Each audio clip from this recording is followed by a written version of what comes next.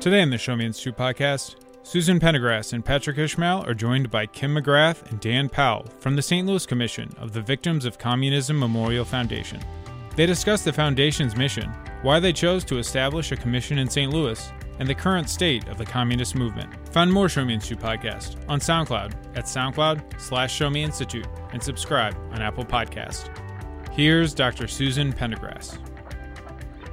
Very interested to speak with you this morning, Dan and Kim, from the Victims of Communism Foundation. You know, it's 2020. We're hearing a lot about communism at a time when you would think we would be done talking about communism. But what I'm very curious about is your foundation and how it came to be, because I know you guys have got some really great projects going on, like your Witness Project, videos and commentary from people who have actually experienced communism in a way that is not the idealized version that we're hearing a lot about these days. So I'd be curious to know, how did your organization get started? So the Victims of Communism Memorial Foundation is based in Washington, D.C. That's the organization's headquarters. And the foundation itself was started in 1993. So it was enacted into law under President Bill Clinton. It had been authorized by a unanimous act of Congress, and then was formally signed into law in 1993. So the organization itself has been around for a long time, and it has since the beginning very much been a bipartisan effort. So there was support on both sides of the aisle, amongst our leaders who did not want to see communism take hold. So the organization has been doing a lot of different activities and events, as you mentioned, over the years, and really has been active in sharing information and working towards the vision of having a world that is free from the false hope of Marxism and safe from the tyranny of communism. The organization itself, the foundation, established, there was a statue that was put up in DC in 2007. So there's a physical memorial site in Washington, DC. And then the leadership itself there at the national level includes a full-time staff, includes a board of trustees, an academic council, an advisory council. But you guys are in St. Louis, so are you an affiliate or? Yes, we are. Okay. We are the St. Louis Commission. So Victims of Communism St. Louis Commission is the group that Dan and I are involved with here on the local level. Mm-hmm. And the commission, this is the first commission in the country, correct? It's mostly been a national kind of undertaking, but this is the first one that has a kind of more localized component. And Victims of Communism chose St. Louis to start. Why is that? Is there a historical connection? Is there a community here that is especially important to the national organization? Yes, so we are the first ever commission. The reason that VOC is in St. Louis essentially is because we have seen a rise of communist activity in the city of St. Louis. And it's kind of been happening in two main areas. So myself, along with my co-chairs here, have been following that activity and really working to share the truth about these events, these organizations, and these individuals. So there's kind of an organized political aspect where it's more folks who are Communist Party USA members, leaders that are running for office under the guise of other political parties. But then we also have seen for years in and around the South St. Louis area, and more recently downtown, where there have been vandalism. There's been groups that are doing vandalism and more of the militant kind of painting, hammer and sickle, graffiti, using communist Marxist symbols is sort of symbols of liberation and freedom, ironically. So those are kind of the two main areas. And then you probably remember at Soldiers Memorial more recently, there was a hammer and sickle that had been spray painted in red there as well. And that was largely ignored by the media. Why do you think that is? So, I think it kind of goes back to what you were saying, Susan, about the fact that we are surprised to be seeing and hearing about communism in the U.S. I don't know that people necessarily see the gravity of those symbols, particularly amongst the younger generation, who research is indicating are more favorable towards socialism. So I think that's that's part of it, is that perhaps people are doubtful. But I also think that, in terms of exposing individuals in some of these organizations, they're not always being transparent. So maybe people don't have the facts and have the information in front of them.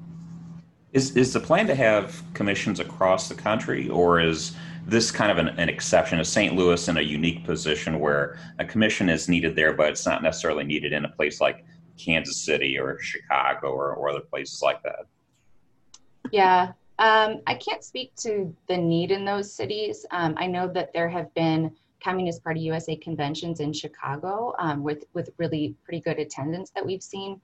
But for us, it was myself and my co-chairs and a number of our volunteers have been seeing this happening in St. Louis and kind of tracking and following it. So that was the reason, is the activity and the fact that there are a number of people, there's a good number of people who are seeing this, who are concerned and who want to be involved. But Dan, along with our other co-chairs, has really been focused on, what those activities are and what's been happening here kind of in the St. Louis scene. What sort of events have you all put on in St. Louis so far, and how has the COVID-19 pandemic affected what you've been able to do? I know that for us, we are working oftentimes remotely because of what's happening with coronavirus. How has that impacted the work that you all have done, and what kind of events are you doing either in person or remotely? Mm-hmm. So our first event was in March of last year, and we did a film screening and an educator workshop. So that was hosted at the Moolah Theater. We did a film screening of Ashes in the Snow, which is a Lithuanian film that follows a young woman whose family was exiled during Stalin's rule. So we had a film screening, we had a Q&A, we had a panel discussion with our director of education and with one of the fellows, the VOC fellows at the time. So we had about 300 people, say between 250, 300 people that showed up for the screening and the discussion. And then it worked out really well because the St. Louis Lithuanian community was also hosting an Independence Day celebration that same evening. So we kind of cross-promoted and were able to do, a really nice event, an educator workshop, and then kind of have an evening celebration as well. So that is really the biggest event that we've done face-to-face. We have smaller meetings with our volunteers and others, but this summer we, alongside the national office, really promoted a few different webinar series that were being hosted. So there were 3 webinar series that were rolled out this summer. And for one of them, you may have seen, or some of your listeners may have seen, we were able to bring in a St. Louis resident who's an exiled Cuban author who's also living here in St. Louis. So he was able to be one of the participants in that webinar series. So we're, ultimately want to do more small events, but our goal now is to have kind of 2 big signature events, one which will be, along the lines of a film screening Q&A, kind of a discussion, and then one that we will kind of theme out differently depending on what's happening during the year. I think the personal stories are so powerful, and I think people think of communism in the abstract, and when you hear people who have actually had to live under communist rule, it's so powerful, and I love that you guys are finding ways to get those voices out there. Because it seems far away. A lot of people think, this doesn't pertain to me, right? Yeah, when you hear the stories of the victims or, people whose family have fled communist regimes, it's just, it's not something you can argue with. Right. It's so powerful, it's so present. And the strength and resilience of these individuals is amazing. And our national office very much focus on what's happening internationally. As we know, 1/5 of the world currently lives under communist oppression. And so those stories are the ones that are so powerful. And we're finding that there are a number of St. Louisans. We, of course, are a city that has a history of welcoming immigrants, many of whom have fled from communist regimes. So we have volunteers and supporters, Cuban Americans, Russian Americans, Lithuanian Americans, so folks that have seen and lived through these stories, and it's so very, very powerful. Dan, I'm looking through your bio and Kim's bio, and it's what I take away from both is that you all are very involved already in St. Louis and have a history of involvement. What got you interested in helping with this commission? Because everybody has to make decisions about their time. What made this particular endeavor important for you to commit time to it? Well, I mean, the truth is, I was, I'm a Generation Xer, and so I did grow up a little bit in the Cold War era. So you never would have thought, at least in my generation, that you would ever be talking about communism or that it would ever be accepting. But what myself and actually Kim and others started seeing was that communism was actually becoming really accepted in St. Louis, to the point where even if it's known, it wasn't just you just read it for interest or it was just necessarily being snuck through certain groups that were probably already existed. It was actually being accepted. So you could bring this up saying, hey, this person is a communist. They're running for this office. They're holding this position in this ward organization. And then you started noticing that the people who you're telling this to had no problem with it. In fact, they were supportive of it. So at that point, you started getting a little concerned going, well, maybe this is bigger than what I thought. And as time went on and we started doing more research, looking into things, seeing ties with various politicians locally, seeing all of the street revolutionary groups that exist, which are about, at least over 7, I think I've counted, plus other types of like affinity groups. You start to get concerned, mostly because you start seeing how effective, how well organized they are, and how successful they've been.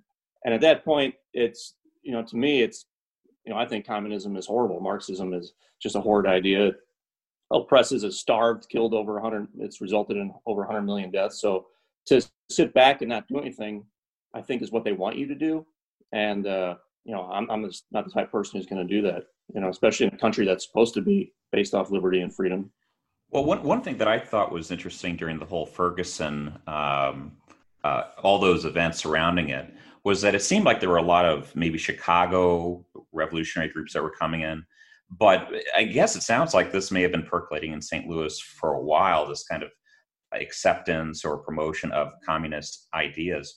Is St. Louis just uniquely positioned that it may be catching on more broadly here or in a different way? Or do you think that St. Louis just happens to be the first place that they had folks like you who wanted to get actively involved to actually start talking about it more explicitly? Is St. Louis unique, or do you think this is happening everywhere? St. Louis has some uniqueness to it. We definitely exposed a lot of it, which they didn't want to. You would be right to say that Ferguson 2014 was a springboard for communism in St. Louis. There were communist groups up there at those protests.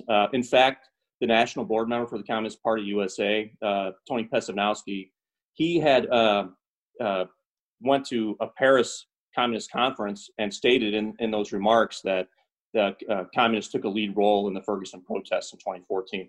You also had one of our state reps who was on C-SPAN at a CPUSA national convention, who was one of the lead protesters now and in Ferguson. So they definitely had it. They also had said in an article in the Jacobin, in an interview about the Workers' Education Society, the same national board member had said that the scale of St. Louis, especially the city itself, is ideal for what they're doing. Because if you look at St. Louis, it's always been labor based. I was always kind of a moderate in the sense of being blue collar labor, so they have that support. And then they have a city where there's a lot of political positions. We have 28 wards, multiple what we call Democratic ward positions, things along those lines, and they never were really challenged. So they found an opportunity to challenge those positions. At least CPUSA did, and then they ended up doing like what they call the 4 Wards Forward program, where they started targeting individual wards and having their members join neighborhood associations, ward organizations, and to underestimate their ability would be like a poor thing to do. Let me just say it that way. But they're really successful and they're really good at what they do, and they're really nice. Like if you would meet people from the CPUSA, they're nice people. You'd like them. It's just you need to ask them the other questions of the things that they believe in. And at that point, you start making realizing that maybe you don't want that kind of political philosophy or ideology. Well, what would you like to tell people about communism? Myself, first off, this may be a little bit divisive here, but communists lie. That's one. We've seen it here locally. If they were, running in elections and not telling people what their political affiliation was. Historically, Sure. Communism kills. The argument always comes down to, well, there's never been there's never been pure communism. Like, we basically, through this 2 years that we've been doing it, it's the same arguments. It's almost cult-like that you see the same thing said so often. And one of them is that there's no pure communism. Well, I mean, the first thing, there's never really been a pure capitalist society either. So, and then the capitalism they use isn't Marxist, is Marx's definition, not Adam Smith's. And then also, the reason why there has never been a pure communist society is because it fails. It gets to a certain stage and it fails, and it will never be achievable. So it becomes an authoritarian communist state. And that's what is really kind of a frustrating thing to deal with, is that they won't accept that. It's like a scientist that just tries to have this theory on paper and keeps trying it over and over and over, but yet won't admit that it can never succeed. And that's, to me, what communism is, and that people should start embracing the idea that there is no pure communist society because it's never going to be achievable. And our human nature probably will never allow it, just based off that alone. Like, people they just don't want to do it. And every time it's been tried, starvation, death, you try to have a few people just trying to tell everybody else and assuming what everybody else wants. That's just never going to happen. I think that's what that economist Hayek had said. He said, the more man knows, the less a man, less a man knows. And that applies. A small group of people just can't know what the rest of us want. And it's these people just look at a theory, look on paper.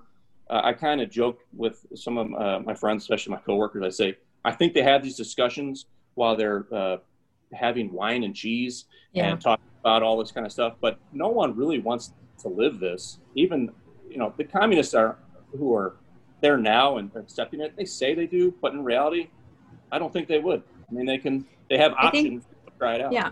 I think they think that they'll get it right, that they'll be the group that gets it right, and then poverty will be eradicated. And no one's just gotten it right yet. And it's been around for a long, long time. Yeah. If we were going to get it right, I think we would have gotten it right.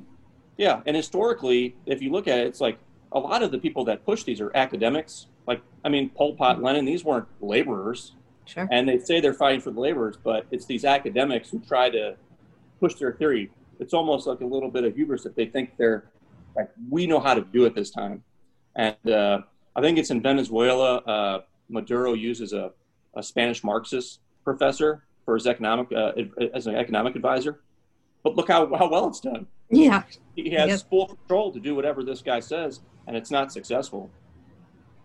And that underscores for me, too, why the education piece is so important, and how ironic it is that we have now more educational resources at our fingertips, and less information and less time is being spent on the curriculum. A big part of what USA has done nationally, and we're working on here with the commission, is to get into schools. So we have a curriculum that's been designed. It's aligned with Missouri state standards, and it's designed to teach young people, middle school and high schools, students and also educators, about the history of communism. And it comes with, it's pairs with what we call the Witness Project. So those are the stories of individuals who've survived communist regimes. So the curriculum, gives resources, gives information. There's different readings and things that are selected that are a part of it. And then the guide itself links back to some of those stories that we have online as well. So it's a really robust way to start sharing with younger generation who, as Dan said, we're closer to the Cold War than a lot of the young students are today. So the education piece is really critical. And that goes for schools, but also in educating the public about what these local organizations and what even our elected officials believe and represent and what they're working towards. I mean, we don't do a good job of teaching history, civics at all in our schools. And the national tests reflect that. Maybe 15% of students are proficient. We're missing the boat there. And kids are leaving high school knowing very little of the history of this country, unfortunately. Yeah, one of the things we've just started is a religious outreach committee, because St. Louis does have so many Catholic schools and are affiliated that way. And then with the latest statue protest for St. Louis down in Art Hill or Forest Park, we were down there a couple times just to kind of document and see what's going on, because we do see communists at these protests, and they were there. So it's the idea of that maybe we should start trying to reach out to the Catholic community as well as the schools there. Surprisingly, it seems kind of split on what their views are in regards to Marxism and things along those lines. But what we see is a lot of times leadership is different than what membership is, as far as with the laborers, local unions, things along those lines, as well as with the religious community. So we think more people, like, the idea would be to present the why this is needed, and then kind of show what the educational curriculum could be and things along those lines. And hopefully we kind of have some success in that area. Yeah. If someone wants to get involved with your organization, how do they do that? What kind of opportunities are available? And what are your upcoming events that you might have, either online or in person? Yeah, so volunteers can get involved in a number of different ways. Dan mentioned that we're reaching out now with different religious groups. That also ties into the education piece. So there's really right now with our various volunteers, they support us in education, so sharing the information that we put out there. We recently did a candidate survey where we sent out a questionnaire to all the candidates who are running in the August primaries to tell us about their views on communism. So projects, and then also for our social media outreach, we need folks to help get involved and push that out as well. But really the education piece and the event piece is where we need volunteers. The national group recently hosted a candlelight vigil, so we were able to get a number of our volunteers to participate in that event as well. So our next date that we want to do an event is November 7th.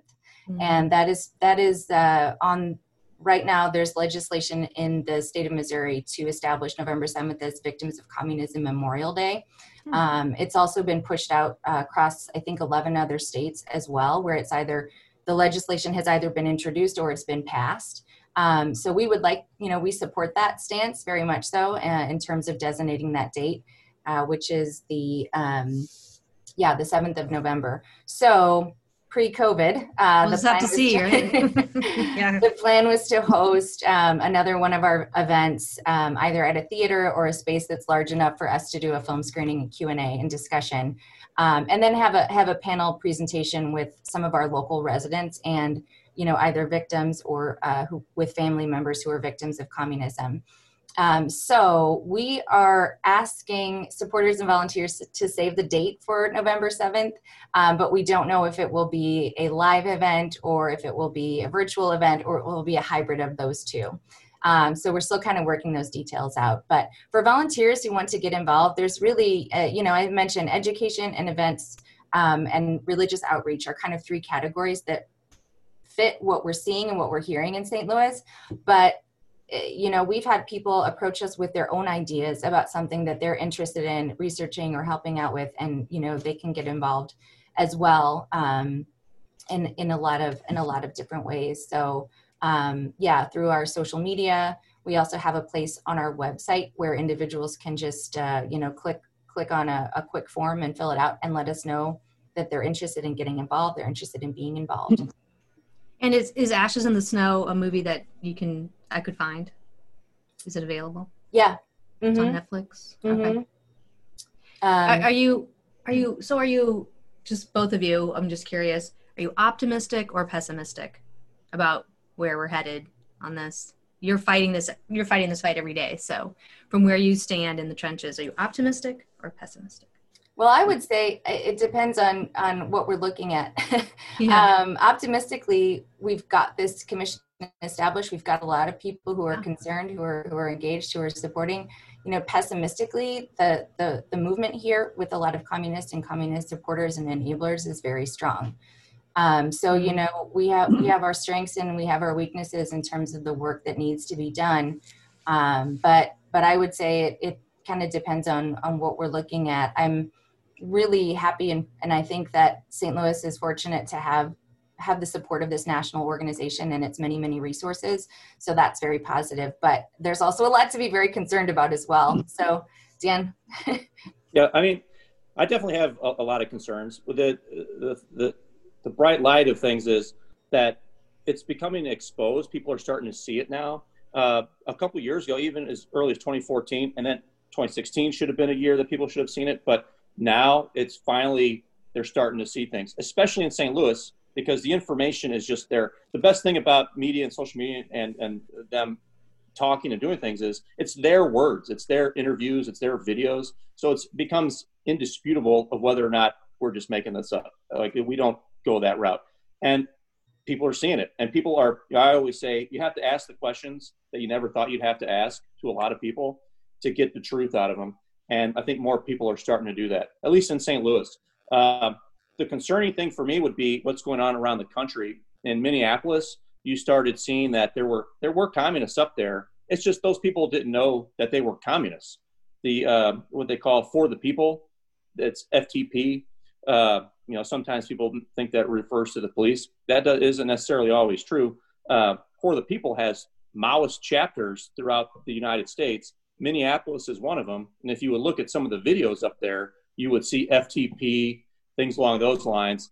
And they do have an active chapter that was advertising and in those protests. So the odds, what I would guess is, I don't think the people in Minneapolis knew what that meant or knew what was going on. And it's the more we have transparency, we bring it out to the open, then we can actually see what the true, I guess, the people's view of things, everybody around, whether they accept it or not. And when you find out whether people accept it and are actually having to resonate and believe that it's true, then we'll find out for true if we should worry or not. You kind of hope that it's just a smaller group of people that want to support this, but you don't know. And the way they sell it is always the feel-good option, and people start supporting that. So, I mean, it's a scary to me to see so many people supporting communism. I never thought I'd see something like this in my life, besides just a few, people here and there, but nothing to be concerned of. But it's definitely a concern. They shouldn't be underestimated. It was fascinating to learn more about your organization. You guys have a great website. I loved watching your videos. So I appreciate you taking the time to talk to us about it. Anything else from you, Patrick? Well, I think, this was great. I didn't realize that there was so much happening at the local level dealing with the Communist Party and communist ideals in St. Louis in particular.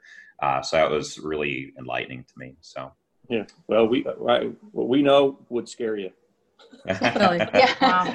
Yeah. Wow. I know. I thought, gosh, is there anything else we could talk about? There sure is. There are a lot of specific examples of where this is happening. Dan mentioned membership. It's true of local, political committees and groups as well, where you have folks who are coming into these, smaller elected positions, spouting one political viewpoint, but actually working towards and representing another. So there's a lot of hypocrisy, and it's not something that these individuals are really concerned with. It's just about pushing towards one end goal, that goal being, full-blown socialism, communism. Well, I'm Gen X as well. And I know when I was in grad school a million years ago, Frank Fukuyama was on the teaching staff where I went to school, and he wrote The End of History and The Last Man as though, and I don't think he would to this day accept the way that's gotten interpreted, that, communism was quashed at that point. It was over. And people are revisiting that now because it seemed that the world was turning away from socialism towards capitalism. And now here we are, 2020, going right back the other direction. Yeah. I think from the people at the national level, the VOC, was that, and I think they advertised it, is that, with Nazism and fascism, like, we actually had a solid win on that. We took them over. We had trials. We had wins. We never really had that with communism. And that, I think that's a big factor, is that it just never died in the same way. We kind of thought that we won after the Cold War, but the truth was that it really wasn't. I mean, it was, they were right on with making that, passing that bill and making that a monument in 1993, thinking that the legacy really isn't going to, like, it needs to be remembered, because as time goes on, they'll bring it back. I think this is true to that. Well, very nice chatting with you. I appreciate you taking the time. Thank you for listening to the Show Me Institute podcast. Find more at showmeinstitute.org.